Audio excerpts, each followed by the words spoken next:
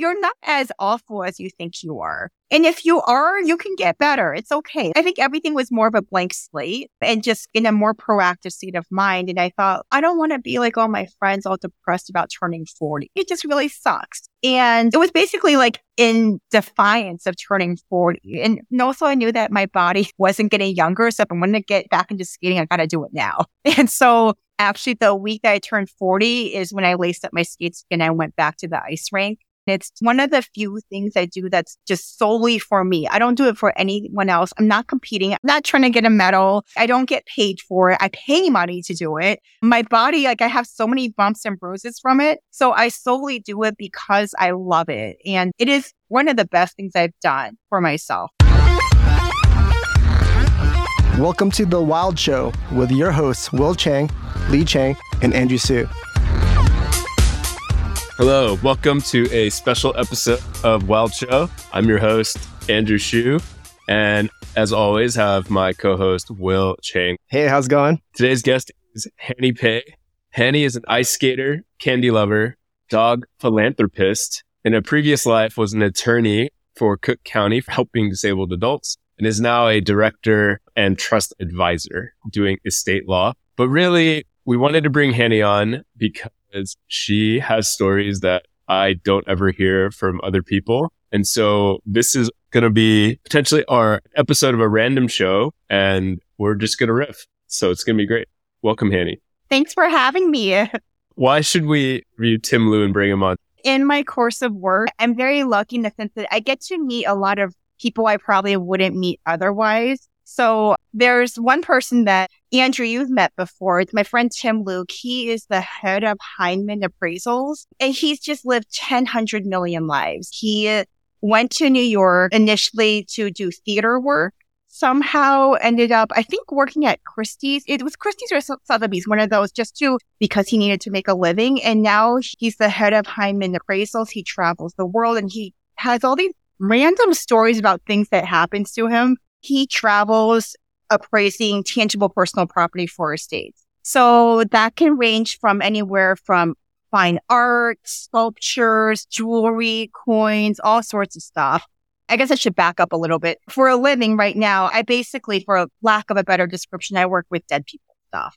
So when someone passes away, usually you have an executor for a will, right? And you have a trust for a trustee. Sometimes when people reach a certain level of wealth, or their estate is complex enough that they need to bring professionals in. It's not like just having your kid be your executor. So I work for a bank in the professional trust department, and that's what we do. So a lot of the times when someone passes away, I need to get stuff appraised so I know what I'm working with. There may be a painting over, like in the bathroom that someone bought at a garage sale, and then the appraiser comes and they said, oh, they didn't know what they were buying. That thing was actually worth 100. We actually had one painting that was worth $1 million. They had no idea. They just found it in a garage somewhere.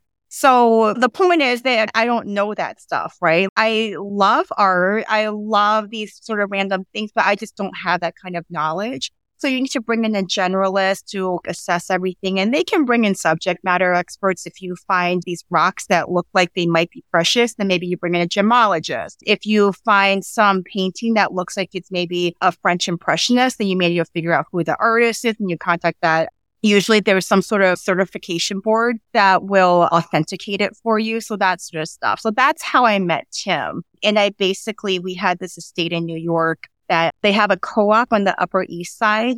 And it was during COVID. So it was during the lockdown. We couldn't travel. And all we knew it was that we had this co-op that was like hoarded full of stuff. So I brought Tim in. And, it was just like a regular kind of professional relationship of, okay, like this is what we know that is probably in the unit. And I had this list of, it was like 100 pages of just like itemized things, like everything from throw pillows to paintings to everything from like super not valuable to very valuable in there. And I basically told Tim that he, number one, needed to go on a treasure hunt for all of these things. And number two, needed to tell me what else is in the unit. And so it was kind of just, this is kind of what we do. This is how we start. And then I remember one day, Tim, he texted me and he said, okay, we need to talk. Can you please call me? So first he tells me that one of the rooms, I should back up. So this particular co-op has very wealthy people who live there, like people who I don't understand that level of wealth. They put it this way, if a celebrity were to apply for this co-op, they would get turned down because they don't want the paparazzi. So you have like a lot of foreign money.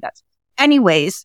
So the point is, you think that this co-op is going to be like very, very super nice, right? In my head, when I go into that type of place, it's just beautiful. No, it's hoarded with toilet paper everywhere. I mean, these people we're talking maybe like 8-9 figures in terms of wealth. And it's just toilet paper everywhere from like floor to ceiling.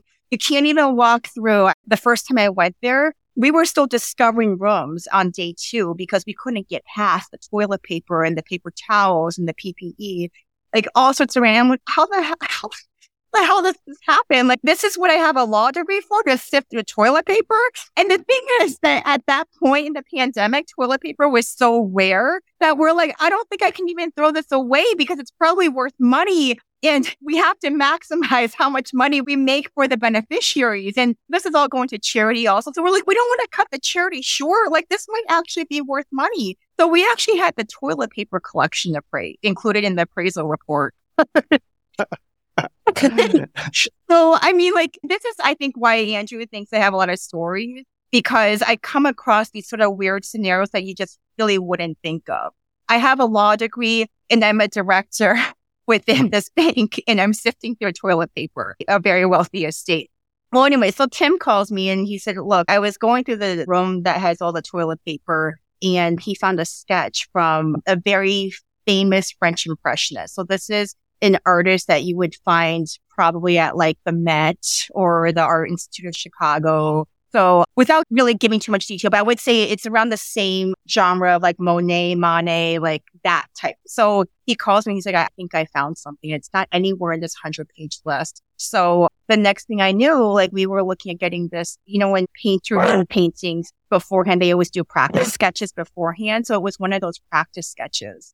So it's so interesting because that's something that Tim and I had to work closely on. And I learned so much from him. I didn't know about all these practice sketches they do. And then what do you have to go through to authenticate it? And what's the value difference before you authenticate it, right? And what's the cost of authenticating it? And for tax reporting purposes, how do we value that if we haven't authenticated it yet? So it's just really, really interesting. And he's just like a really cool guy, because the thing is, because this is what he does, he has a lot of random stories. Like, he was telling me about how, not him, but I think a colleague or someone in his business had to value these cockroaches that NASA was keeping for an estate. Like, just really random. And the thing is, like, I don't even know the story, but this is why I think that you guys should interview Tim, because he's just so cool. He's so interesting. He's been in this business for, God, like, I don't know how many decades. I'm not going to say, because he looks younger than he is, and I don't want to be one to tell his age, but he just has a lot of really interesting stories, and he's met all these celebrities. Like, he was in Barbara Walters' house because we're in relation to some other estate. I think I just end up meeting a lot of people like him that they just have interesting stories. And I feel like, just listening to y'all's podcast, that you probably appreciate this. There's really a story in most things you look at, right? It's just how you look at it. So I could be sitting here telling you about, like, oh, these cockroaches, which have, like, I don't even know what, like, stardust and this and that, and now NASA's involved, and we have to preserve this and do this and that. And you're laughing, right? And I think it's fascinating. Or I could be here like, well, I have to spend all day dealing with these cockroaches, and it fucking sucks. Like, who cares about these cockroaches? I hope, like, they never die. Like, I want them to die. And so I think for the line of work you do, you have to enjoy what you're doing. You have to appreciate the stories. You have to appreciate that, like, hey, I'm spending a week sifting through toilet paper right now. But guess what? I learned a lot about French Impressionism in the middle of it. So, I mean, it's just that sort of stuff where you just come up with a lot of stories. And I feel like that it exposes me to a lot of people who have those stories and they can laugh about it. Then you create a good team, right, to manage the estate. Because for what I'm doing right now, the wealth level that I work within, what I tell my clients is that I am not the jack of all trades. You don't want me to be, because now I'll be the master of none. So my job is I drive the bus for the estate, and then I bring in subject matter experts so we can maximize everything. So Tim, for example, I had an estate recently where I was like, I found a bunch of rocks. They look like they're in settings. I don't know if they're good or not. I have no idea because it's very gaudy. It's not my cup of tea, but I hear these rumors that they may be worth something. When people die, everyone comes forward and they think like everything's super precious and they want to argue about everything, and things can often get very contested. So Tim's like, okay, no problem. You know what? I have a gemologist on staff. I'm going to put you guys in contact. So then talk to the gemologist. And then I had pictures of everything I sent over to her. Well, you know what? In the very corner of the picture, she saw what appeared to be gold colored coins. So the next thing I knew, she was bringing her coin guy also to help me appraise everything. And then I was like, well, I think there's some silver, but it might be just really heavy silver, like cutlery. I don't know if it's silver or not. And then so like they come. So I have like a silver person, I have a gemologist, I have a coin guy, and they're just sitting there. And for regulatory reasons, we have to sit there and like basically accompany them for dual control, right? And so they're just doing this. And I always feel awkward because I don't want to be supervising them, right? They're doing their job and I don't want them to think I don't trust them. But for regulatory purposes, I have to be there while they're appraising everything. And it's so cool because when you have a good group, they just sit there and they teach you about all these sort of things like, oh, hey, look at this pin here. And then they look at it and they're like, oh, that's not a pin. Well, it looks like a pin to me. They're like, oh, it's a ring dant. I'm like, what the fuck is a ring dant? No, okay, you guys don't know either, right? Yeah, tell me what a ring is. I know, like it's literally a ring, and then there's a tiny little notch on the back of it that if you push this one thing, it'll flip up and it can turn into a pendant. Oh. Like, What? I wouldn't have known that, right? The silver person, they had like, it looked like a medieval sword of some sort. And they were like, hey, do you any guesses what this is? So we're going around trying to figure out what it is. And like, no one knows what it is. It's like bigger than a letter opener, but smaller than like a sword, which I don't know what it is. It's literally a meat skewer from 1782. So now I know about meat skewers from 1782. So I think really what the job does is I always joke it makes you really good for trivia night. So you stay in there long enough, you'll be good for trivia night. So if we're ever in the same city, we can go to trivia night and hopefully we can get our drinks for free or win something good. So anyway, going through a lot of dead rich people stuff, you're probably seeing a lot of truth and honesty that you're not seeing when someone's representing themselves. What are some of the things through your job that you've learned about rich people or wealthy people that you didn't know before that surprised you? They're just like us. They are literally just like us. Like they will hoard toilet paper like us. They will hoard PPE like us. They have all the same family drama. I've been really lucky that I've had good mentors within work and outside of work along the way. And I remember one mentor said to me, I was kind of moving client bases between different levels of wealth. I was nervous. I never dealt with like, this is a new sector for me and it involves different things. And I remember she said to me, Hanny, don't worry about it. You actually know what to do. You have the training, you have the experience to back it up. Literally the only difference is there's an extra zero. That's it. And she was like, the rest of it, you've got it down and you have the right people around you to make sure that like you don't lose your shit, basically. But yeah, the problems are all the same. Same thing with people in, I guess, maybe my wealth sphere. There's always crazies, right? And then there's always drama. And then there's always someone in the middle that actually is just very refreshing and just kind of brings you back down to earth. And you know what? That mentor, what she said to me, absolutely correct. Absolutely correct. There's difficulties, but I've also met some really wonderful, wonderful people that just want to do the right thing. They want to do right by their family. And I think if anything, it's taken away my apprehensions, which has been a blessing because I think, I don't know about you guys, but I feel like a lot of people are their own worst enemy. I thought I was not equipped. Like, I feel like every job I've gone into, I go into feeling like I'm very ill-equipped for the job.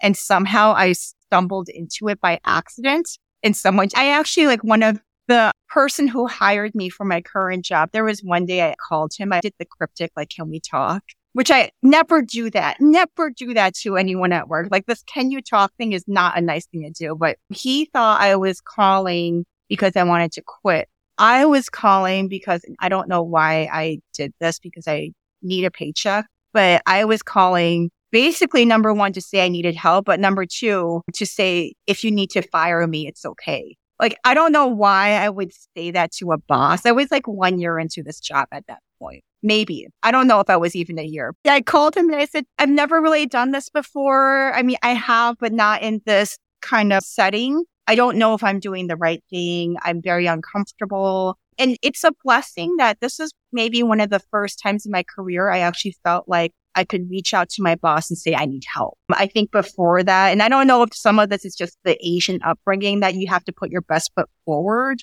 And I also think sometimes being a woman in a white man's world, you really feel like you have to put your best foot forward. And for some reason, I just felt like, I think I need help. And I think I'm going to call my boss and tell him that. Then going back to like the self-deprecating, I'm not good enough for this. I immediately said, I need help. And I immediately said, and if you need to fire me, it's okay. I understand. It was like, Hanny, no one's getting fired. It's fine. And I think that's been a blessing. So again, just having a lot of really good mentors and just being very lucky and being around, surrounding yourself with good people professionally and personally. And he actually has moved on to a different part of the company, but is probably one of my favorite people. His family is wonderful, and professionally, I still consider him a mentor. And ironically, that's how I ended up with the co-op situation I was talking about. Because so he really sat down with me and talked me down a lot of, I think I noticed that the way that he approached things afterwards is a little bit different in terms of not like, oh my God, this account is bananas and it's crazy and it's going to bring in so much revenue and you're going to do it. And which usually would result in a lot of self-imposed pressure. And instead it was like, okay, this is going to come. It's going to be very interesting. This is how we're going to handle it. And we're going to do it together. The way that he approached this whole thing. So with the particular New York account, with the co-op account, it was a husband and wife.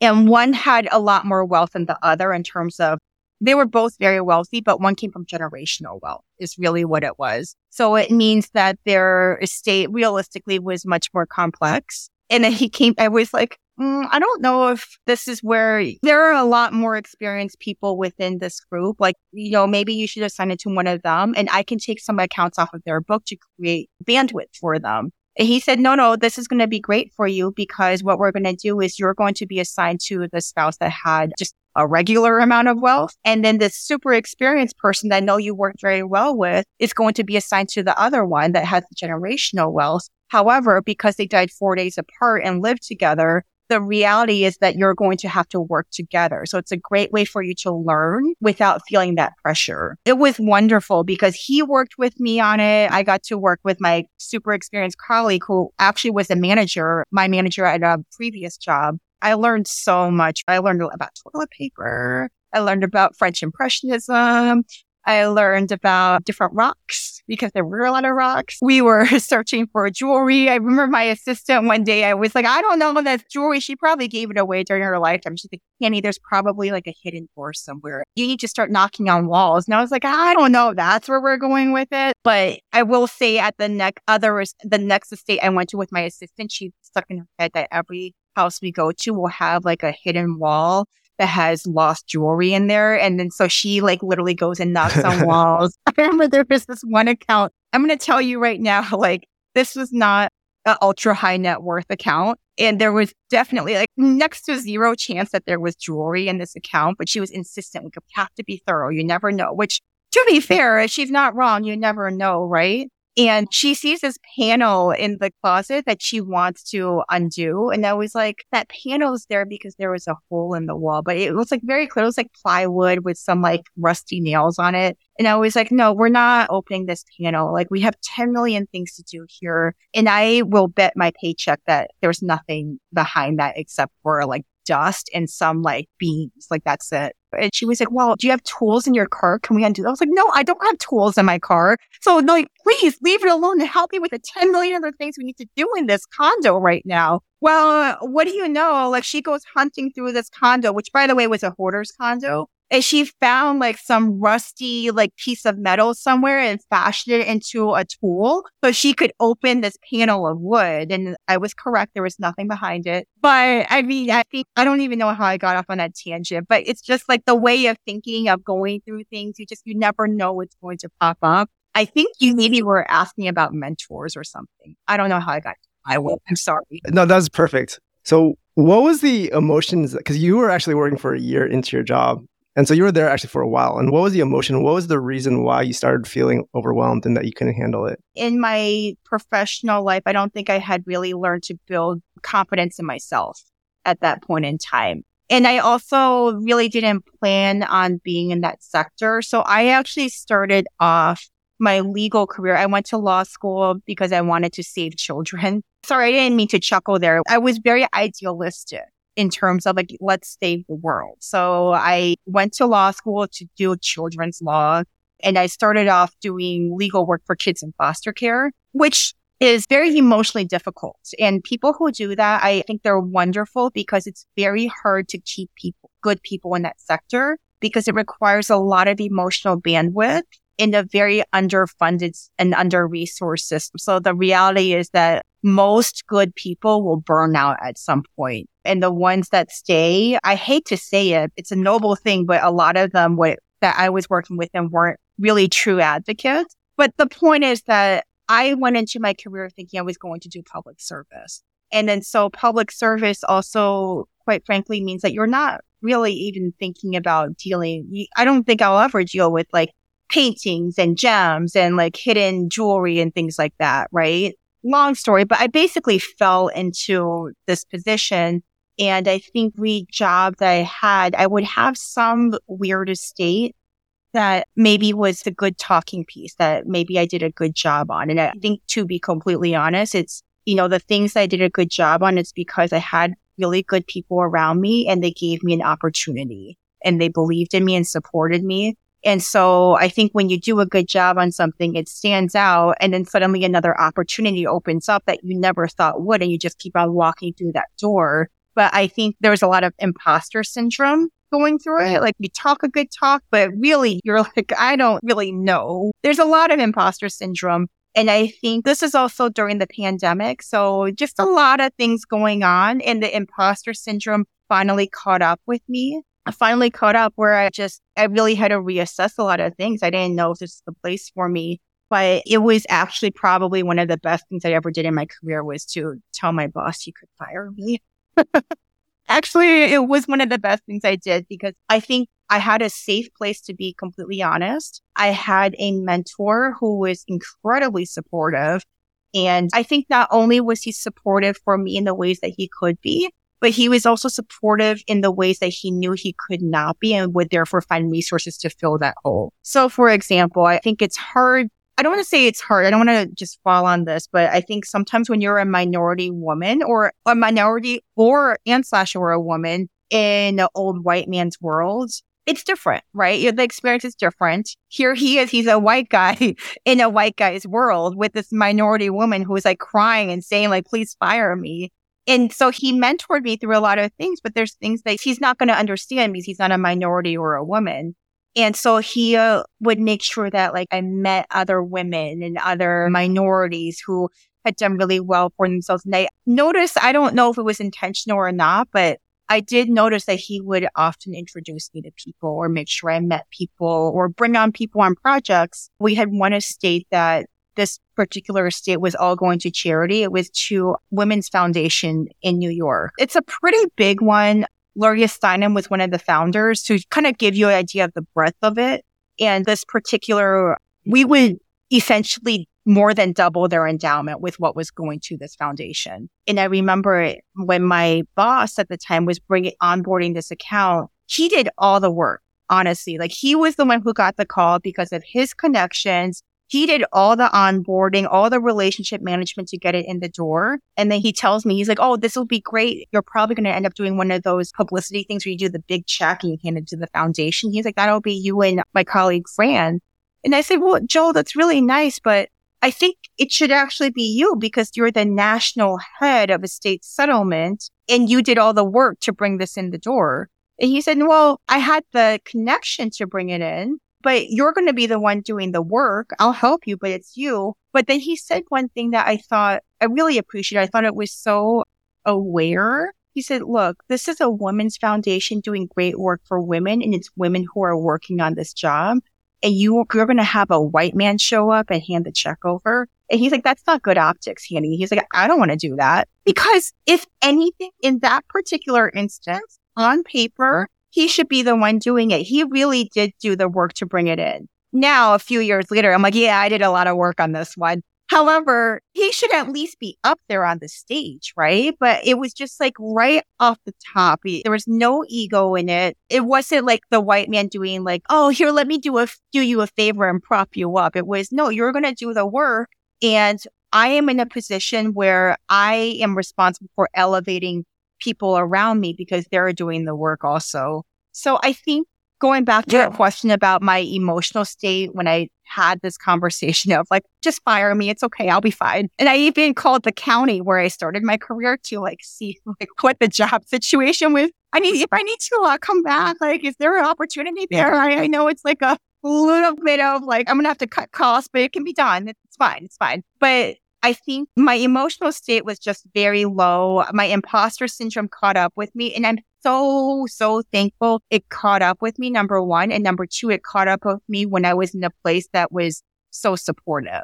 So I'm very, very lucky for that, immensely grateful. And it's worked out very well for me. And I think I also feel like, quite frankly, that's the point where I started finding more stories on what I was doing. I think maybe in the years before, I would have been very stressed out about things. And now it's sort of like, you know what? You are doing the best you can with your abilities, and somebody who knows what they're doing trusts you to do this. If I trust them and they trust me, then I need to trust myself, I think is really what it comes down to. So I think some of that also means that you give yourself a certain amount of grace, right? Like nothing's going to be perfect. And quite frankly, my sister brought this up to me one time. I think I was talking about, I feel like I'm always getting yelled at.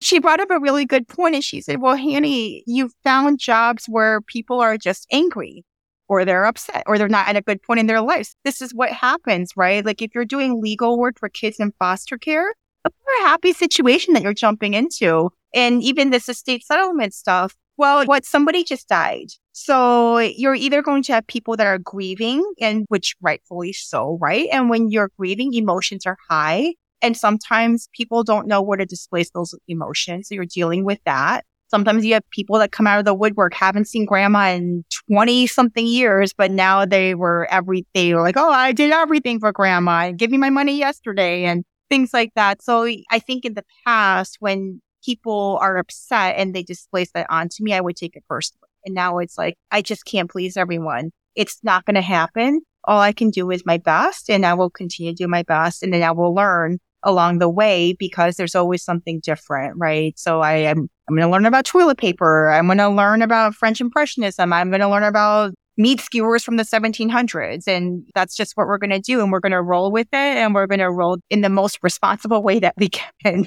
Can you walk us through how it works? What is your job exactly? And what happens when someone dies? So when someone dies, you need someone to kind of clean everything up, right? So the initial basics is just you have to take care of all final expenses. So final tax reporting, any like last bills of like last illness. So it's a lot of health bills. They may have outstanding debts that need to be resolved. And then the rest of it, so you have to figure out what all those liabilities are. And then you have to figure out what assets you're dealing with. Because ideally, you have enough assets to cover the liabilities. And then you have this point in between. And that's what goes to whoever's in your estate plan. You leave things to your kids, to your wife, whoever. Ideally, you have enough left over to distribute out to your heirs or whoever you wish to distribute it out to. So really, you have to figure out what you're dealing with. I think where a lot of misconceptions are is that they think it's just money, right? They're like, oh, well, you have all the accounts, you can do it. I think that's where a lot of our beneficiaries, there's a lot of education that needs to be done.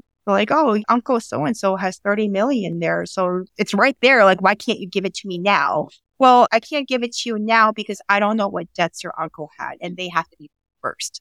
And the reality is that you may think uncle had no debts, but maybe he like loaned 25 million to someone privately a month before he died. And it was just between him and his creditor. So you're going to have to figure it out. And usually, depending on the type of claims, eventually enough time passes. Like people want their money. So they're going to come forward with time, right? Usually, preferably sooner than later. Depending on the types of claims, usually there's a statute of limitations that runs where they have X amount of years or months or whatever to come forward and make their claim known and enforce it, essentially. So that's a lot of what we're dealing with. Then also in terms of assets, it's not just your bank accounts, right? It's literally every single thing that you have an interest in when you die. So it's everything under your house, unless if it's owned by someone else, like down to the toilet paper, right? Down to all of your jewelry, all of your household furniture, your furnishings, throw pillows, what's on your walls. Like, that garage sale painting might actually be by some little known artist that's worth $1 million. So all of that. So I would say usually it involves looking at tax returns first, because you can get a pretty good idea of what their basic assets are from there. Then you go to their residence, and then you bring in someone like Tim Luke. He's an appraiser. He's a generalist. But if you know that they're of a certain caliber, then you can kind of figure out like what level of appraiser that you want to come in. So if you're maybe dealing with someone whose death certificate said philanthropist, and I don't mean to do quotations like they don't actually do philanthropy, but they have a lot of money to work with. And I know that they were a patron of the arts, and I might try calling like Sotheby's or Christie's and seeing if they can help us. If it's maybe a step below, then I might go to Hyman or Heritage. I shouldn't say step below. I just mean in terms of like the kind of stuff that they deal with. Or if it's household stuff, I might look for someone that's a little more local, that's not going to cost as much for the appraisal services. So then they can come in, you bring the generalist in, they walk through everything, and then they can basically help you catalog everything and put values on everything. And that's when, like, quite frankly, like even the toilet paper, we asked them, we said, like, is there value here? Like, we just want to know. And maybe we can't sell it. If we can't sell it, maybe we donate it for a write-off. So everything is worth something. Or maybe like you're just here to tell us that this is worthless. It's junk. It's not worth the time and cost to sell it. Just send it to consign it to auction. So just get rid of it. Get a dumpster and throw it out because you want to list the house and liquidate that. So you bring someone like Tim in. He appraises everything. If he sees things that are more specialized, then he'll bring in the subject matter specialist or refer you to someone else. So that's really it, like figuring out liabilities, figuring out assets, not just bank accounts, also communicating with beneficiaries to make sure, I think a lot of client management and just making sure they understand why this is taking a while. For estates, depending on when they died, there is a certain level where you hit the federal estate tax. So in 2023, it's, I think, 12.92. So if your estate's over 12.92, you're going to have to file a federal estate tax return. That's due 9 months after death. And you get taxed on 40% of that. So you really want to get as many write-offs as you possibly can. But usually what I tell beneficiaries is, yeah, I know your uncle had all this money here, but we need to get everything together first. We need to collect information together first. And by the time that you file that federal estate tax return, you should know what's in the estate. Sometimes if it's a really complex estate or you have some possibly legitimate claimants coming out of the woodwork, then we might have to do an extension because we just don't know. Like, for example, if there's a lot of art, if there's millions of dollars of art, it might take you a while to actually appraise all that. So I have to extend it because I don't know what the true value is first. They're still working through all that. A lot of times we tell our beneficiaries, look, we can't even make a distribution to you until after we file that return. And when we file it, we'll do a partial distribution to you. So like usually, like let's say we file the return at 9 months. Let's just say we extend it, right? Because there's like art and there's gold and there's hidden what because sometimes there's treasures. I've had estate plans that specifically refer to as treasures. It's like, once you file it, we file it. And then after we file it, the IRS has 3 years to audit you. So literally they can come back at you at 3 years minus 1 day and say, hey, we have a problem with this. We don't think you valued the art correctly. And then you go into auditing. So your exposure could be much more, right? If they don't come back to you within 3 years, at the 3-year mark, the statute of limitation ends. So at that point, we're like, okay, the IRS cannot audit us now. So we're going to close this. So I usually do like a partial distribution. After that, we file the return, we do a partial distribution because we have a pretty good idea of what this estate's going to be. And then I ask our tax team to do a risk assessment. So basically saying, okay, here are the areas where the IRS may have questions too. So they may have questions about like, we don't agree with how you value the business. We don't agree with how you value the art. We think it might be worth more and therefore you owe more taxes. So then they do the risk assessment and say, based on that, this is where your exposure could be. So keep X amount in reserve just in case. And keep an additional amount in reserve for any sort of like lawyer fees or accountant fees that you may need to defend that audit. And then the rest of it, that's when I deploy out for that first partial distribution. Then I don't do the final distributions until we're done with the IRS because they roll out. So I hope that wasn't too boring. But anyways, I know I kind of like go off on tangents with that, but that's my job. So I'm just figuring out what the treasures are, figuring out what the junk is, figuring out like who owes what, and then walking families through that process. Yeah, thank you so much for that. That was very clear. Now I completely understand. You talked a lot about choosing jobs where people yell at you. And you mentioned a little bit about the reason you originally went into law is to save children. So could you tell us a little bit about that part of your career? Yeah, I mean, it was actually only about 2 or 3 years, actually. So I worked for the Cook County Public Guardian. So usually, I think when people think about foster care, it's basically kids get removed from families or from whatever their situation is due to some sort of safety issue, right? And everyone thinks of it in terms of the probably legal, whether it's a public defender or a private attorney for the family that's trying to get their kids back and the state. In most legal systems, there is also a third party and it's legal counsel for the child that's actually in care. So in Cook County, which is the county that Chicago is in, they are the first in the country to actually have a state department dedicated to this. So like most states, they'll have the prosecutor's office or DA's office, whatever they call it where you are, and the public defender. So in Cook County, there's a third office, it's the public guardian. So we represent the kids. I think when I tell people that a lot of times, it's like, how much legal counsel can you really provide the child, right? Well, you can actually, I mean, especially like sometimes I'm like, yeah, I have a newborn client. They're 2 days old. Like, I don't know what to tell you.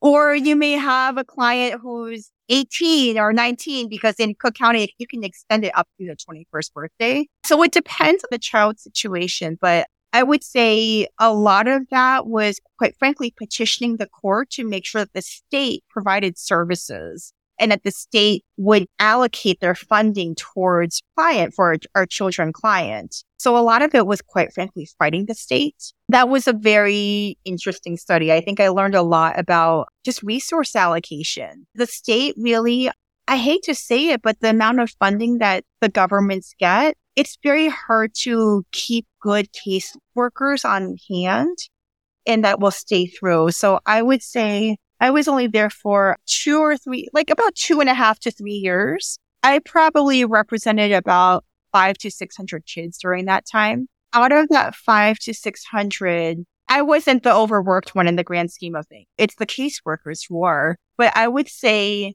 out of all of those kids, there were maybe 2 that when I looked at them, I said, not only are you smart enough to make it out of where you are and actually be able to have the opportunity to go to a 4-year university and successfully graduate and create a career from it, I actually think you have a chance to actually do that. Because one thing that was really sad was I had some kids who were very, very smart, but I looked at their situation and I hate to say this, I didn't know how they would make their way out of it. It's like they don't know any better. There's people around them who love them, but they might not know any better. They just don't know any better. So for example, I had this one girl. She's like one of my favorite people ever that I've ever met in my life. No idea what she's doing now, but she was awesome. So she was brought into care at a very, very young age. She was, I don't know, maybe like 5, 6, something like that. Very bright girl, very bright. And her parents, long story short, they had drug problems. And they didn't have a lot of resources. And they were in a part of Chicago that's predominantly African American.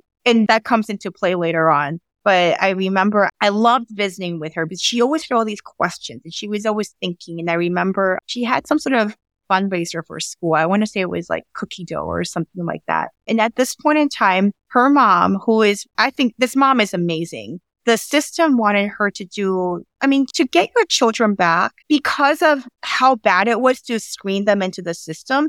You have to jump through fire to get them back. especially if you don't have money to hire some like big shot attorney to make it happen for you. Like you really have to jump through fire. So this particular mom, not only had she gotten clean and stayed clean, she also was working, I think, like 3 jobs across all different parts of Chicago. And she didn't have a car, obviously. And she didn't really have money, right? But she figured out every single government benefit that she could qualify for and work these 3 jobs on different sides of Chicago, which means that she's taking the bus everywhere. So it's maybe like a 2-hour commute between all of these different jobs. And she's going to her outpatient, probably at that point, outpatient drug counseling, but there was like, she had to go to like personal therapy, family therapy, drug counseling services, go to all these different testing locations to get dropped to make sure she was clean. And she did all of that. But I remember thinking in my head, at that point in time, I was taking public transportation to work. And I was like, I can barely do that. Okay. On the days that it's snowing and it's really cold in Chicago, I don't know how I'm getting to the office. And she's doing this with 3 jobs and her treatments. How does she have time to visit her kids? The state's not going to give the kids back to her because they have no relationship with her. She has no time for a relationship. But for some reason, every time I visited these kids, it was very clear that mom was very present in their life. And what I realized about it one day was mom, and I love this. I think that we can all take a page from this mother's book and apply it to our lives. These were non-negotiables for her. She had to do this for her children, and that's a non-negotiable. And she knew that the only reason her kids were in that situation, it was her. She could have prevented it. And she was going to do everything in her power to make it up to them. And she didn't care how. You know, there's a blueprint, right? Like, oh, I have visitation with my kids during these hours, so I have to keep those hours free. Well, for her, she didn't have enough hours in the day to make free for her kids. So guess what? She's going to turn that bus ride into an activity for her and her kids, right? So it was like, oh, so they would tell me, oh, we went on this field trip with mom and we took the bus and we went to the city and we got to see all these things. And then it was like, okay, well, then what do you do when mom's at her drug counseling, right? Well, and then so this little girl, I remember she was hustling me for her school fundraiser. She wanted me to buy cookie dough or whatever. And what my job at the time, you're conflicted from putting your own money into these things, right? So I was like, why? I can't, but let's look at what you have here. And I realized that mom, because like these bus trips are activities for them, it also means that she's sitting there at these drug counselors' offices while mom's having her treatment. And she has decided to hustle everybody at that drug treatment center. And so I was like, I recognize that name. Like, that's mom's like drug counselor. Yeah, that's her personal therapist. That's that. And this kid, she literally just like, I don't think she necessarily saw that the way that her mom hustled, but the way that her mom saw that everything that she did, there is a way to make it work for you, right? In a positive way. And she applied it. So she was number 1 in her class for fundraising. And I was like, okay, number 1, good on mom, right? Like she honestly, like for everyone, probably everyone on this podcast, we would be complaining if we had to travel 2 hours for each job and work 3 jobs, right? And balance family in the middle of it. But she never complained. And guess what? Her kids never knew that that was an issue for her. They never knew. We go on all these adventures with mom. We meet all these different people. And I was like, this girl is so smart. Just the kind of questions that she would ask me. And I remember my last day with her. And this kind of goes into like, there's really rewarding parts. There were really rewarding parts of that job, but there was also a part of me that was like, this is really hard. And it's sad because you wonder what sort of opportunities they'll have, right? And so I mentioned earlier that they live in a predominantly African-American neighborhood. I would say probably like 99.9% African-American. And I remember when my white colleagues would go there, they would actually have like racist things like yelled at them. I don't know like what, and then not any sort of like true racist terms, but they were like, hey, white lady, and they would be pounding on the car door as they're driving down the street. Well, when I show up, they didn't know what to do with me because they don't see Asian people. I would call some of my teenagers and be like, hey, I'm going to be there. I'm going to get there around this time. I'm taking the L train there. And they're like, Miss Hanny, you can't take the L train, not to this part. I'm like, fine, I'll be fine. I just moved to Chicago. I didn't know the neighborhoods any better. And they're like, no, Miss Hanny, you call me when you get to this stop. So I have enough time to walk to that train stop and meet you there because they recognize that like there is some sort of racism that can quickly turn into violence. But I would say for the most part, when I would walk through those neighborhoods, they didn't really know what to do with me because they hadn't seen someone like me. I would get random things like, hey, Kung Pao chicken yelled at me, and which I know it's maybe not the best thing to say, but in my head, I was like, hey, they're not pounding at my car door because they don't see me as someone who's been like historically been an enemy for their people, right? Like I'm just someone who looks a little bit different and the only thing they know is Kung Pao chicken. So like this little girl, I remember when I was leaving the office, there were certain clients that I built a relationship with that I need to say goodbye to them in person. So I go to visit her and her brother. And I remember thinking like, God, I hope she has a future here. She's so smart. Like the way that she's just looking for opportunities, hustling her mom's counselors, just enjoying, like she gets to essentially see Chicago. She gets to see neighborhoods she wouldn't typically see because she had to ride the train and ride the bus with her mom. You could tell something was bothering her. And then the more we talked, and so finally she just let it out because she knew we weren't going to see each other again. And she said, Miss Hanny, I just have to ask you a question. Why are you different? I don't know, honey. Like, what do you mean? Why am I different? You could tell she didn't want to stay there and she couldn't figure out how to word it. And eventually she was like, well, you just look different. Like your eyes are a little bit different. Your hair is a little bit different. And I looked at her. I was like, oh, well, it's because I'm Chinese. And I thought that would register. She didn't believe me. She thought I was lying. She was like, no, Miss Hanny, like, quit lying. Like, no, I don't know what to tell you. Like, I'm literally Chinese. My parents are from China. Then they moved to Taiwan and they came here. Like, I don't know what to tell you. And I spent all this time trying to convince her that I actually was Chinese. Even like, oh, my Chinese name is Hanny. So my American name is literally my Chinese name phonetically spelled. Still didn't believe me. And so finally I was like, well, what do you think my name is? Which I was like, well, what do you think I am if you think I'm not Chinese? And she said, well, you're a regular person just like me. You just look a little different. And I swear that's always stuck with me that she knew I was different, but she knew I was the same. And the way that she could extrapolate things. Like she sees the way that mom approaches life and she extrapolates it and applies it to her cookie dough fundraisers, right? And the way that she sees them different, but we get along. So we have something common. Like she applied that, which I feel like for a lot of kids, that's a hard thing to do. And so I always think about her because on one hand, it was so beautiful and it was so refreshing. But on the other hand, it was kind of like, you may never see another Chinese person again. Unless if some opportunity pops up somewhere. A lot of people in that neighborhood stay in that neighborhood forever, right? And they literally don't know different. Like the only thing that they know to do with me is say Kung Pao chicken. So kind of things like that. You see potential and you don't know if it's going to get the opportunity to actualize itself. I had one girl who one of the two that I thought would make it to university. She lived in a group home, big plans to be a lawyer. And I thought she would be very good at it, actually. She was incredibly smart. And she had a plan for herself and she got herself a mentor. I think she was like 17 or so. So at that age where you need to start preparing, and she was researching like for kids who come out of foster care, what sort of support do they have? There's a lot of scholarships. There's a lot of government funding that can help you get into college. So quite frankly, like help you with housing and school supplies and tuition. And so me, her mentor, we were all working on this plan. And I remember this is when I was leaving 2-3 weeks before I was leaving, she disappeared. No one knew what happened. And then we were searching for her, couldn't find her anywhere. And I remember my last day was a Friday. On Wednesday, she showed up in my office because she had actually been kidnapped. And she ended up actually not to get down about things, but she was pimped out actually. So she was at the Players Ball. And so I learned a lot about the Players Ball, which not transferable skills. I learned a lot about that day. And she showed up at my office because it was like 4:00 and her caseworker, this is again going back to it's hard to find good people to stay because it's underfunded and undersourced. Her caseworker said, well, I get off at 4:30, so I can't help you out. So she showed up at my office with nowhere to go. She had escaped and she needed somewhere to go. And I was in an awkward position because I'm her attorney, but she's underage and I'm not her legal guardian. So I can't consent for her. And so we had to get her into a shelter. But to get to the shelter, they always do health screening first before they admit you. And to do the health screening, you need the guardian to consent to those screens because it's a HIPAA issue actually also.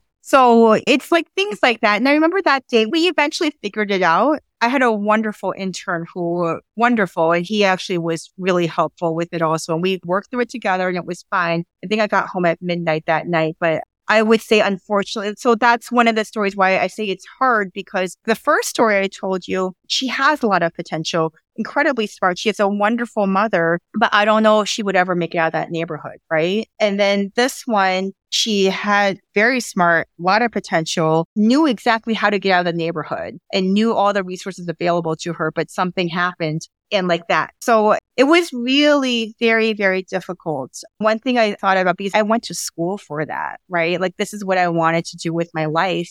And it was kind of like, I have a lot of law school loans. They're not as bad as a lot of my friends, but I mean, like, they're not small either, right? It's underfunded, which also means that you're not really making that much money, which is fine. I wasn't in it for the money and I wasn't expecting to make money off of it. But it's also, you need a lot of emotional bandwidth, but you also need a lot of emotional boundaries if you're going to have any sort of longevity in that area. And I didn't see that for myself. I didn't see myself being able to work within that system. And I thought, okay, I think this is not where I can make a difference. If I want to make a difference, it needs to be from somewhere else. So it might be policy work. It might be going somewhere where I have access to join boards and actually like change how some affect how some foundations are run. So that's kind of how I got out of it. And it was more of, I just wanted to put myself in a position where I could really be more thoughtful and intentional about how I was going to make a difference. I do actually, someone else maybe that you guys want to meet sometime,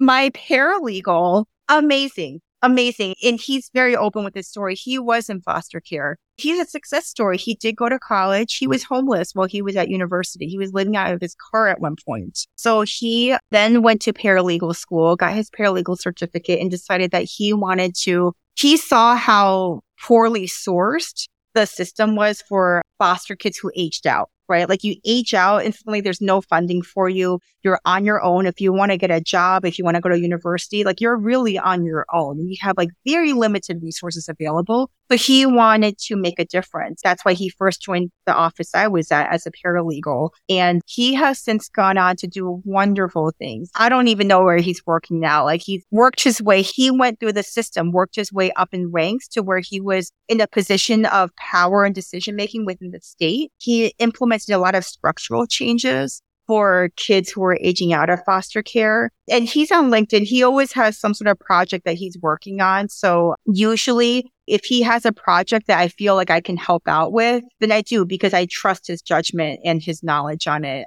He's such a success story and he did it on his own and he's putting it back into actually truly make a difference. And he understands in a way that I and a lot of people never would. So yeah, I admire him so much and he's made such a great life for himself.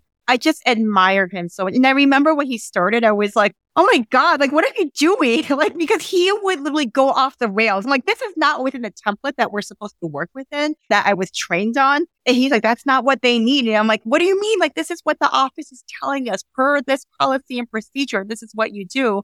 And now you have just thrown like everything I've worked for like out the window and I have to go back and correct it. Now that I have the years looking back and more perspective on it, I'm like, no, Jeremy did the absolute correct thing. And I'm so glad that he was very professional about it with me, but I knew I wasn't the priority. I really admire him on so many levels. So when he has things I can help out with, I want to. And it may be something as basic as, hey, I'm working with this organization and there's a Christmas list for kids in foster care, kids who are aging out. What can we do to help? So if I have a nice bonus or something, then like we'll probably use some of that for like to help make some of the wishes happen and things like that. But I would love to introduce you guys to him. So I just want to like create a pipeline for you guys so you can meet people I get to meet. No, this is incredible. I mean, I'm very excited to meet him, especially given the context of the fact that you spent 2 or 3 years, like 500 kids, and only 2 of them kind of stood out to you, and both of them you didn't even know could get out, right? And I putting myself into a situation like that, and for sure, I would not have gotten out. I'm an average kid.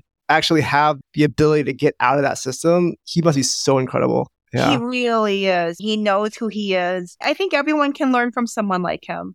Yeah. I really, really admire him very, very much. And all the things that he does, I feel like the way you do. And I don't think you're average, just so you know. I think that you're wonderful. But for sure, I mean, yeah, I'm not special. Yeah. We had people helping us, yeah, right? Yeah. Like yeah. I came across great work mentors and like family support in like whatever way it comes. I think out of the 3 of us here, like, I don't know if any of us ever really thought that it was not an option to go to college. Right. Like, that's a given. And here is like, okay, well, maybe they'll make it out of middle school. We don't know. Yeah. So yeah, definitely learned a lot. One of the things that I wanted to ask you about too is like after you left working with kids, you ended up stopping an organized crime ring, right? I just wanted to ask about that. Yeah. So, okay. So when I knew I didn't have the longevity to stay within child protection, one of the issues I came across with was in my career, I've only done this. So, and the skills aren't really transferable if you want to make a pivot, because at that point, you only have 2-3 years of experience. And I can't really go into a job interview and tell you like, oh, this is what I know about the player's ball, right? Like, here's like, I got called Kung Pao chicken. How about you? Like, you can't go into an interview like that. And you don't really have things that can transfer out to even put on your resume. So I was like, well, how do I do this? And that particular office also has a disabled adult division. So, which is basically adult guardianship. So for like, I guess the best way to explain it is like, let's say the whole Britney Spears thing, right? It's a conservatorship because theoretically, depending on who you talk to, she didn't have the capability to make smart, sound decisions for herself. So somebody was appointed to do that for her. So where that happens a lot is when people get older and they have age-related disabilities like dementia, Alzheimer's, that sort of stuff, where, you know, at some point their cognitive abilities decline where they can't manage things anymore. And some people don't have family that are able to step in, or they may not have enough wealth to justify, like, for example, like a bank stepping in to act as trustee, stuff like that. So there are government offices that will get appointed to manage someone's finances and their affairs for health and finance. So where I was working, they had that office for disabled adults. So I was like, okay, well, they know who I am. They do good work. But at that point in time, I'm going to take a step back. I had another moment where I think I don't think it was confidence. Like, I feel like I've built most of my confidence in recent years, but I had a moment that I would maybe call more delusion. Maybe I could call it confidence now, but back then it was definitely delusion, but like shameless delusion. So I was like, okay, I want to transfer into that department. It's downtown. I can do something else that has transferable skills, and they know me. So they know, at least they know my work ethic. And then I can learn from there. It'll be fine. But the problem at that point was in government work, there's a lot of hierarchy, right? Like, you put your time in and then you get promoted. You put your time in and you get like the opportunity to go here or go there. And at that point in time, for the last time that office had an opening, the person who got assigned there had been at the office 7 years. So I was like, well, I think I'm like a quarter or maybe a third of the way there. I don't know if I can last 5 years before going there. And the reality was people wouldn't really apply to go down there until they at least made 5 years. So they're a little bit more likely to be considered. So I just started applying for every single time they had an opening there. If there was a supervisor position open, I would apply. I remember even my boss was like, Hanny, you realize that supervisors are applying for this, right? I'm like, it's okay. It's fine. Me and my 2 years will be just fine. Don't you worry about it. And then there was some sort of like writing workshop, and the head of the downtown division was one of the mentors. I was like, well, if I sign up for this workshop, get to work with the head of that department, and maybe they'll know me and maybe they'll like me.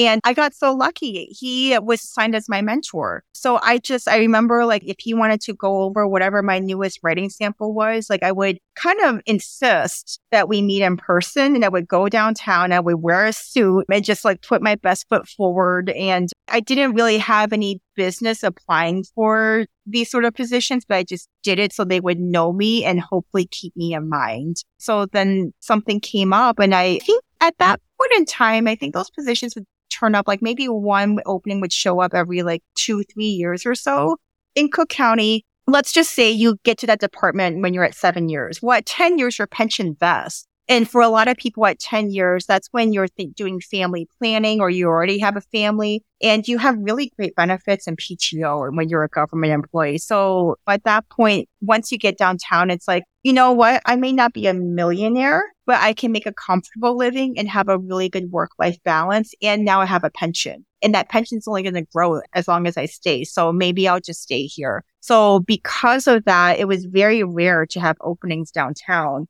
And so I think I had applied twice at that point. They had 2 openings show up in 1 year. And so both times, like someone super senior with many, many years above me got the position. So I think the third time a position showed up, I was like, they already know I want it. Because at this point, they're joking, like, oh, here goes Hanny again, like throwing her hat in the ring. And so I didn't apply, actually. And then the head of the department, who is now my writing mentor, called me and he was like, I'm a little worried that you didn't apply. Like, was it something we said? Are you not interested anymore? I was like, no, I absolutely am. I already applied twice. And he's like, well, if you want, you can come down this afternoon and talk to us. So I tell my boss, I was like, I have to go home. I have a chance to meet with Chuck and like apply. So I go home, I throw on my suit, I go downtown. And so at that point, I think they had already decided that I think they had a feeling that they would probably ask me to join. So when I got there, they were like almost joking because they had already asked me all the questions they wanted to. So they were like, what can you tell me about Marbury v. Madison, which, by the way, is a landmark case, but from the 1700s.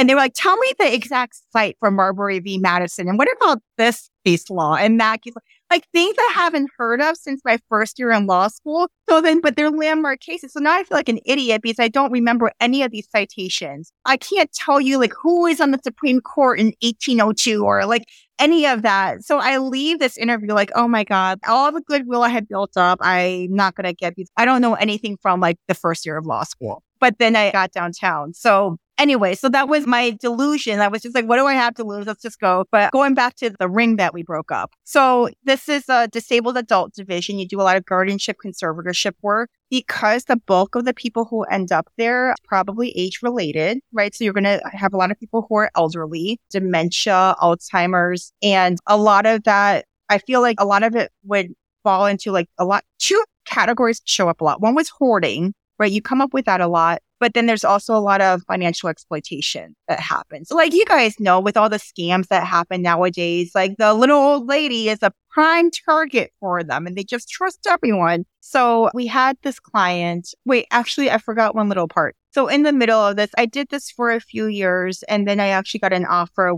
I got invited to join a boutique firm in Chicago that does this primarily. So the point is I went into private practice. And when I was in private practice, they actually had I don't know if they had official contracts, but they basically had a pipeline with a lot of elder abuse agencies. So that would refer cases over. So because of my background with the county, a lot of the elder abuse cases would get assigned to me, like especially the ones that had litigation. I think they were literally like, she worked with the county. She dealt with a lot of unsavory people. She'll be fine. So I got a lot of the litigation, which was totally fine. So it's two cases really is what it was. So the first one was I had a client called and they said, hey, our aunt's like, she's been scammed. There was a housekeeper and they're like, she's been scammed. She's been scammed out of about $30,000 during this last year. What do we do? So they retained me so they could get some legal authorities over their aunt. And the aunt was not cooperative because you're losing your liberties, right? Like you think you're fine and suddenly someone thinks you're not fine and they're going to control all of your money. But she had just lost $30,000 and a lot of this trending is like when the scammers, they meet you and they see you're a target and they'll start small and it gets bigger and bigger. So like 2,000 will turn to 10, will turn to 30, will turn into 100, will turn into like your entire life savings. So we're like, okay, let's nip this in the bud right now. So we basically did some legal work, then we went into court and we were able to put a stop to it. So controls were put in place and the rest of her assets were preserved. So a few months later, I get a call from the elder abuse agency, like at 4:00 in the afternoon. They said,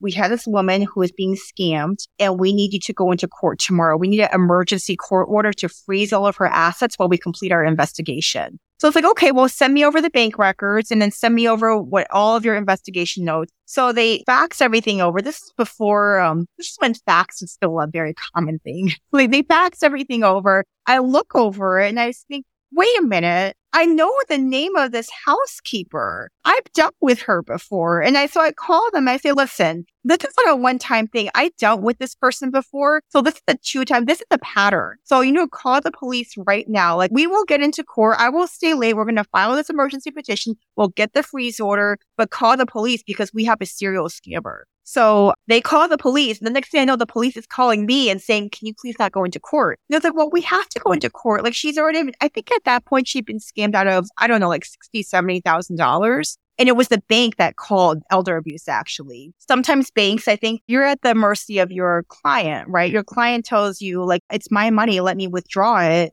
and they may be presenting very well. So you kind of have to listen to them, but you know something's off. So you're looking for something to help you, give you the courage to stop what you internally know is not good, but you don't have the power to stop. So they called elder abuse and were like, we think something's happening here. Please help us out. The police are like, they asked me, please don't go into court. I was like, well, I have to. She's bleeding money right now. She could be cleaned out within a few hours.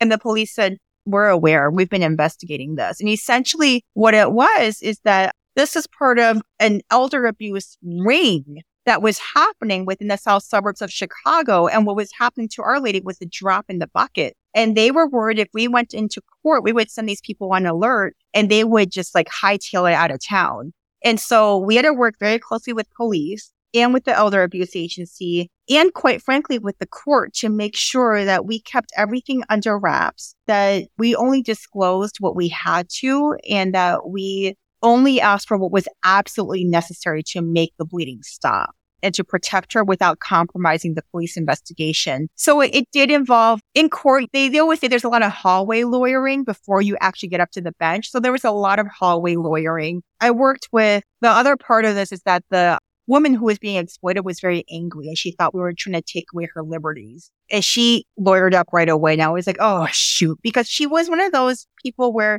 she had maybe probably like early onset dementia, but not full blown dementia.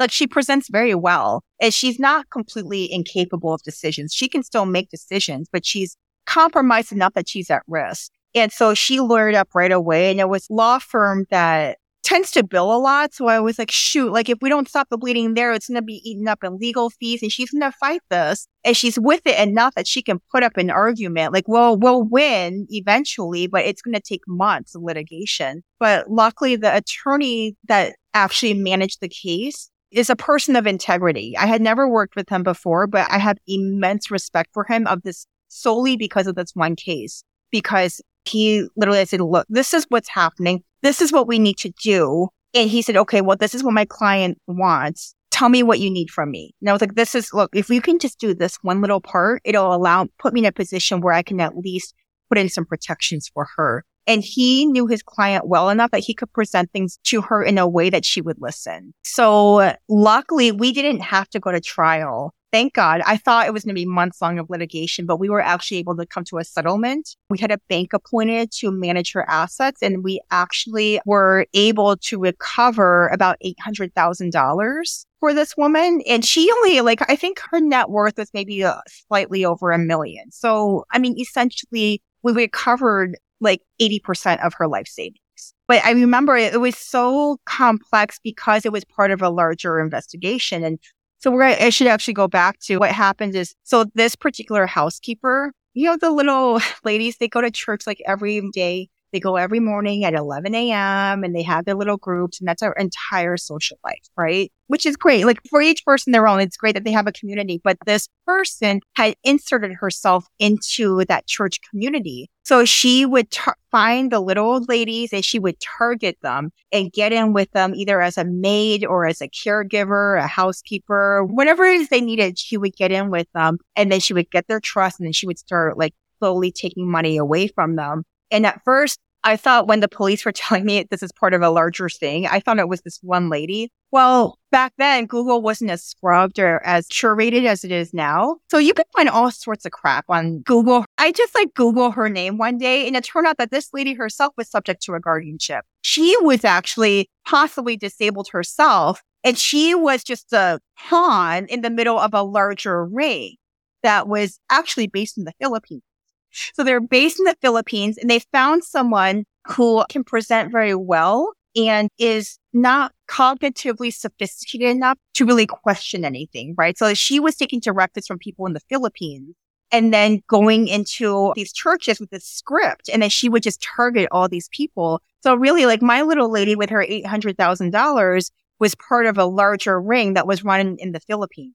So that's why the police said, please don't go into court right now. Please work with us. So when we were finally able to do this, I forget the exact details of this, but I remember the way that it was timed. It had to be timed where the police could actually catch people, right? So when the arrests were made, that's when this whole case made the media. And it all started quite frankly, because we're like, I know that name, that she's not a maid. Like, I know.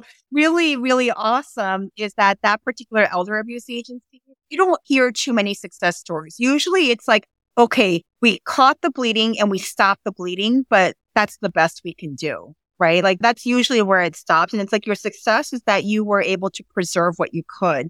You very seldom can say, we got everything back. We restored 80% of her net worth. So that was a huge success story. And then so the elder abuse agency actually used that specific story and took it to Springfield when they had to do their lobbying with legislatures there to basically amend the law so they could be better resourced and quite frankly, to get better funding. Like, hey, state, we need more funding and here's why. And here's what can happen if you can give us the funding to give us the correct resources. We can actually protect these people. We can actually restore them, restore what they've spent their entire life working for. It was actually probably one of my favorite things I've ever done. I know I talk about toilet paper and like hidden jewels. I mean, everything kind of came into line. Like I had to work with the different attorneys on the account because I think we ended up with like 5, 6, 7 different attorneys, like representing various agencies and people. We had to work with different attorneys. We had to work with the judge. We had to work with the elder abuse agencies, with the bankers, with banking legal departments, with the police, with the doctors, with the church, because the woman who was exploited was refusing to make herself available. And so we had to think, okay, we have to meet her in a way where she's comfortable, because one of the things to actually get protections put in place against someone's will is to have them evaluated, right? So like Andrew and Will, like, I can't just be like, okay, I know Andrew, right? I can't just be like, hey, judge, I don't know about these decisions Andrew is making. He is buying way too much candy. These are bad decisions. We need to get an emergency order to restrict his account so he can't buy all this candy anymore. Like, I can't just do that, right? Now, if I say, well, judge, like the candy is actually like he's buying so much candy that it's affecting the well-being of himself and his family, and he's not exercising good judgment. And the judge is going to say, okay, well, I hear what you're saying. You're not the correct person to tell me that he does not have the mental capability to exercise judgment about candy purchase. But who is a doctor who can assess him and then say, okay, I have personally assessed this person. They have cognitive deficits. It's not about the candy. It's about what his decision-making that he's exhibiting. There are cognitive deficits that require intervention. So the thing is, this woman was with it enough that she knew that meeting with a doctor would not be to her favor. So she was refusing access. She wouldn't meet with anyone. But we're like, okay, we need to get her somewhere where she's comfortable. Maybe the church. That's the one place that she trusts. So we actually worked with the church to get a doctor there and create an environment where she was willing to meet with the doctor. And I almost feel like it sounds skeezy in the sense of, okay, yeah, we conned this woman into meeting with this doctor so we could control all her money. But really, the doctor like went over everything with her. He explained exactly why he was there and what sort of questions he was going to be asking and for what purpose it was and what the consequences could be. But he created a safe environment for her, right, where she agreed to it. So it was a lot of teamwork, a lot of really good professionals, and it yielded a good result, which in that line of work, you don't always get. So anyways, one of my favorite things I've ever done. That is the ring that we broke up. That's amazing. It's pretty cool. One last thing I wanted to ask you about is ice skating. Could you talk a little bit about ice skating? Oh gosh. I only say this because, okay, if at any time you cut me off because we're over time, like just say so, or if I'm just going off on tangents. I used to figure skate as a kid. I think when the Nancy and Tanya Harding thing happened, I was like, sport is amazing.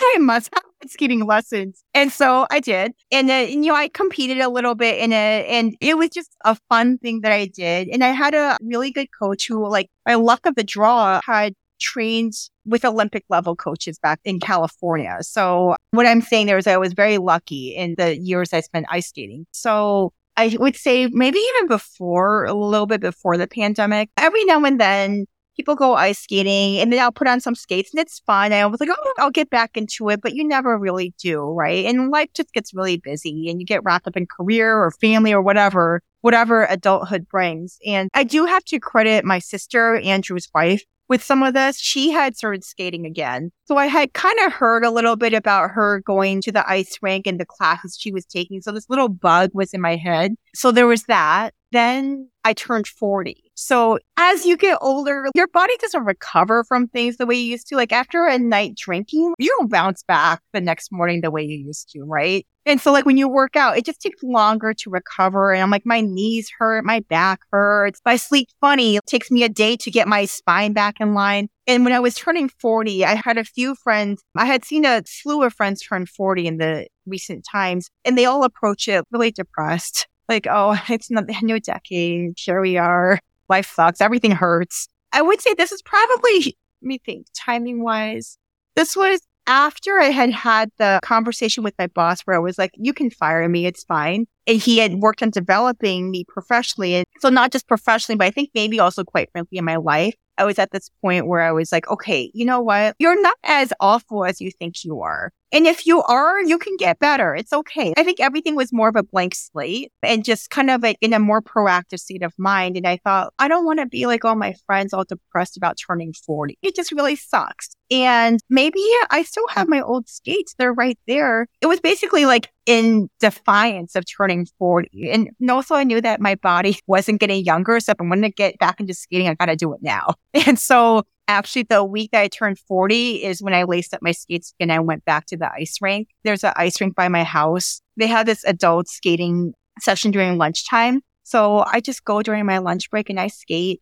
And it's wonderful. And it's one of the few things I do that's just solely for me. I don't do it for anyone else. I'm not competing. I'm not trying to get a medal. I don't get paid for it. I pay money to do it. My body, like I have so many bumps and bruises from it. So I solely do it because I love it. And it is one of the best things I've done for myself. Like it's solely for me. Like even when I feel like shit and I have like, I remember the first summer after I started skating again, I only wore pants because my legs were so bruised. Everyone's going to think that they're going to want an intervention with me, but it's like, no, I just go ice skating. Like, I don't know what to tell you, but it's opened up a whole new world for me. Like there's the adult ice skating community is wonderful because there are literally people who you're an adult ice skating. What are you trying to prove? Like, you're not going to get a gold medal. You're not going to the Olympics. There is nothing except for yourself to do it for, right? And then you meet people like everywhere from in their 20s to 70, 80 years old.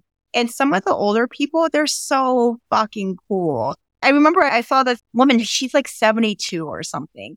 And she picked up ice skating because her grandkids were ice skating and she just figured it'd be something to, I guess, connect with them on. So she was in group classes with me. And you know what? She's 72. She's learning, she's spinning, she's jumping, she's doing all these things. And she's 72. She'll be padded up everywhere. Like she's got elbow pads, knee pads. Like sometimes there's a helmet. At my age, like you can't take risks, okay? But she's doing it. And these people are just really something about the freedom of doing it for yourself and not doing it for anyone else. And also just kind of the freedom of being like, why wouldn't I do that? Why not do that? Why not at 72 years old, like strap on a helmet and try jumping on a shoe that has knives on it? Let's just do it. So they've really helped me kind of open my mind in a lot of ways and given me this new freedom to life, which I'm internally grateful for. So I go during my lunch breaks. Everyone on my team at work knows I skate. So I'll be like, I think I'm going to work from home today because I want to go skate. There's some ice time. Like everyone knows that. Sometimes if it's an internal meeting with my immediate team, sometimes I'll just dial in from the ice rink. I'll find a place. I'm like, oh, okay, here I am. And then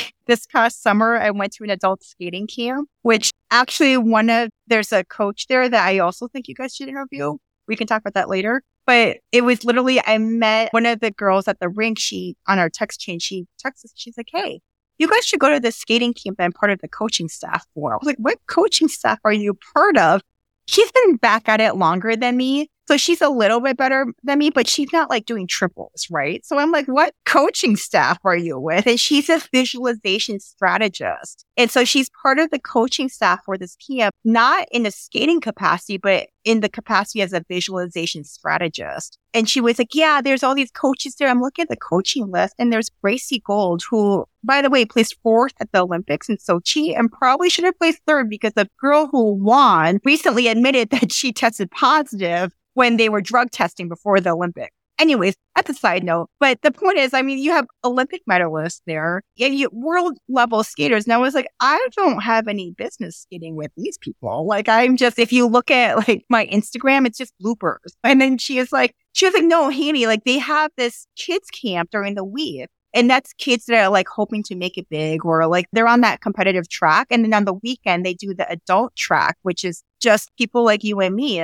So I was like, okay, well, why not? So I went and I got to skate in classes with these Olympic level coaches. There's an opportunity to do private sessions with them also. So I did private sessions with Gracie Gold, did a private session with Drew Meekins. I now have my own personal skating coach. So I asked her what to work on beforehand. And so she's like, oh, no, Gracie's really good with this jump. So you got to ask her to work on this jump. And like, Drew's really good with this. So I asked him to work with that. And I thought I would be embarrassed because they work with Olympic level skaters and I'm not, but they were so cool. They were so cool. So, I mean, that was a big deal. Like, I remember everyone at work knew I was going to this adult skating camp. I was like, I know I usually check messages when I'm out, but I will not be checking messages. I will be busy. Thank you very much. And so now, like, I'm going to go next year. I'm going to go again. I signed up for that local ice show, which is kids skating recital with one adult number, but I'm going to do it because why not? Yeah, that's amazing. And it's funny because when you sign on the paperwork for the skating camp and for the ice show, it's like the signature line is for the parent or guardian of the skater. And I'm like, self. Did you also get coached on visualization too? I have not, but I think I want to try. So Christy Powell is a visualization strategist. She has a very interesting story with how she got involved with Road to Gold, which is that adult skating camp, how she developed her practice. Every now and then she'll do a free group session. So I've done that free group class with her before, but I'm kind of interested in doing a private session with her because she was my roommate at Road to Gold. And so I got to know her more. And there's a lot that she does in her practice that she doesn't necessarily advertise because you kind of have to buy into it to some degree, right? When I first heard about visualization, I was like, yeah, I'll pretend I'm a spring on my jumps. Yes, that's what I'm going to do. Like when I talked to her, she's like, well, there's certain things that you can't just say, yeah, I'm going to tell you to be a spring. So, jump higher. Like, but you have to find a way to bring people into it and then you coach them through it, right? She actually has some really elite level clients. They're not just skaters. And actually one of her clients who is a skater, he was one of the skating coaches at Road to Gold. He is a ice dancer in Great Britain. And I think just yesterday, this was their first year on the senior circuit and they won the silver medal. So they are number 2 in all of Great Britain. They'll be going to the world championships and she's their visualization strategist. And it's not my place to say like some of the techniques that she's worked through with them, some of their practice methods. I think it's really made a difference in that partnership and their ability to perform under pressure. She works very closely with their coaches. It's very fascinating. So now that I know more about what she does, I kind of want to do a session with her. So she's really cool. You guys would love her. She's so cool. And she doesn't care about looking like an asshole. Not an asshole, but just like an idiot. Like if you look at my skating stuff, like I have a lot of bloopers. Like she has an equal number of bloopers, if not more. Like when the girls at the rink found out we were rooming together, they were like, well, Hanny has like her bloopers and Chris's bloopers. Like together, like this is going to be disaster. Like I hope there's an ER close by because like this can't go well. But yeah, she's felt a lot of fun, a lot of really good energy, a lot of laughs. And you know what? Like she's helped me with some of my elements, honestly. If I'm on the same ice as her, she'll just like start talking to me about, oh, well, maybe try doing this with your spin. Try doing that with your jump. And it helps. And it's just good to have whatever you love to do, just have cheerleaders in your corner. And the entire skating community, I would say here in Chicago, really are super supportive. This is another conversation. I have a fund that I do to give grants to like animal rescues. Well, guess what? One of our fundraisers this year, there's a whole table full of adult skaters. They just showed up. They don't know what I'm doing, but they know it's important to me. So they just showed up and filled up an entire table. And on Giving Tuesday, they donate to my causes. And like I do the same for them. And it's just going through life and skating and trying not to kill ourselves while we're doing it. And it's awesome. So that's my skating life in a nutshell. Amazing. Hanny, this has been amazing. You've really, at least for me, helped me see kind of different worlds that I think many of us are just not exposed to, and laughed and told us stories throughout. Well, you guys are a lot of fun. So thank you for giving me a place to just verbal diarrhea with whatever comes to mind. That was amazing. Thank you so much. Yeah, you're such a great storyteller. No, it's a good time with you guys. So thank you. If anybody wants to find you or get in touch with you, how can they do that? So my Instagram is literally this. It's the same name that I had when AOL AIM came out. I just have kept it the same. It's Hanners302. So HANNERS 302. And my TikTok is Moons Over My Hanny. So, like the Denny's dish, Moons Over My Hammy. So I just changed Hammy to Hanny. So that's my TikTok. And I'll be there. I'll see you guys there. Perfect. See you there. So thanks so much, Thank you guys. It was a fun time. Bye. Thank you so much for listening until the end. If you've enjoyed this episode, please leave us a review on Spotify or Apple Podcasts. It'll help more people like you find us. You can find more about us on wild.show, WLD.SHOW. Please subscribe to our newsletter or DM us on Twitter. We'd love to get to know you.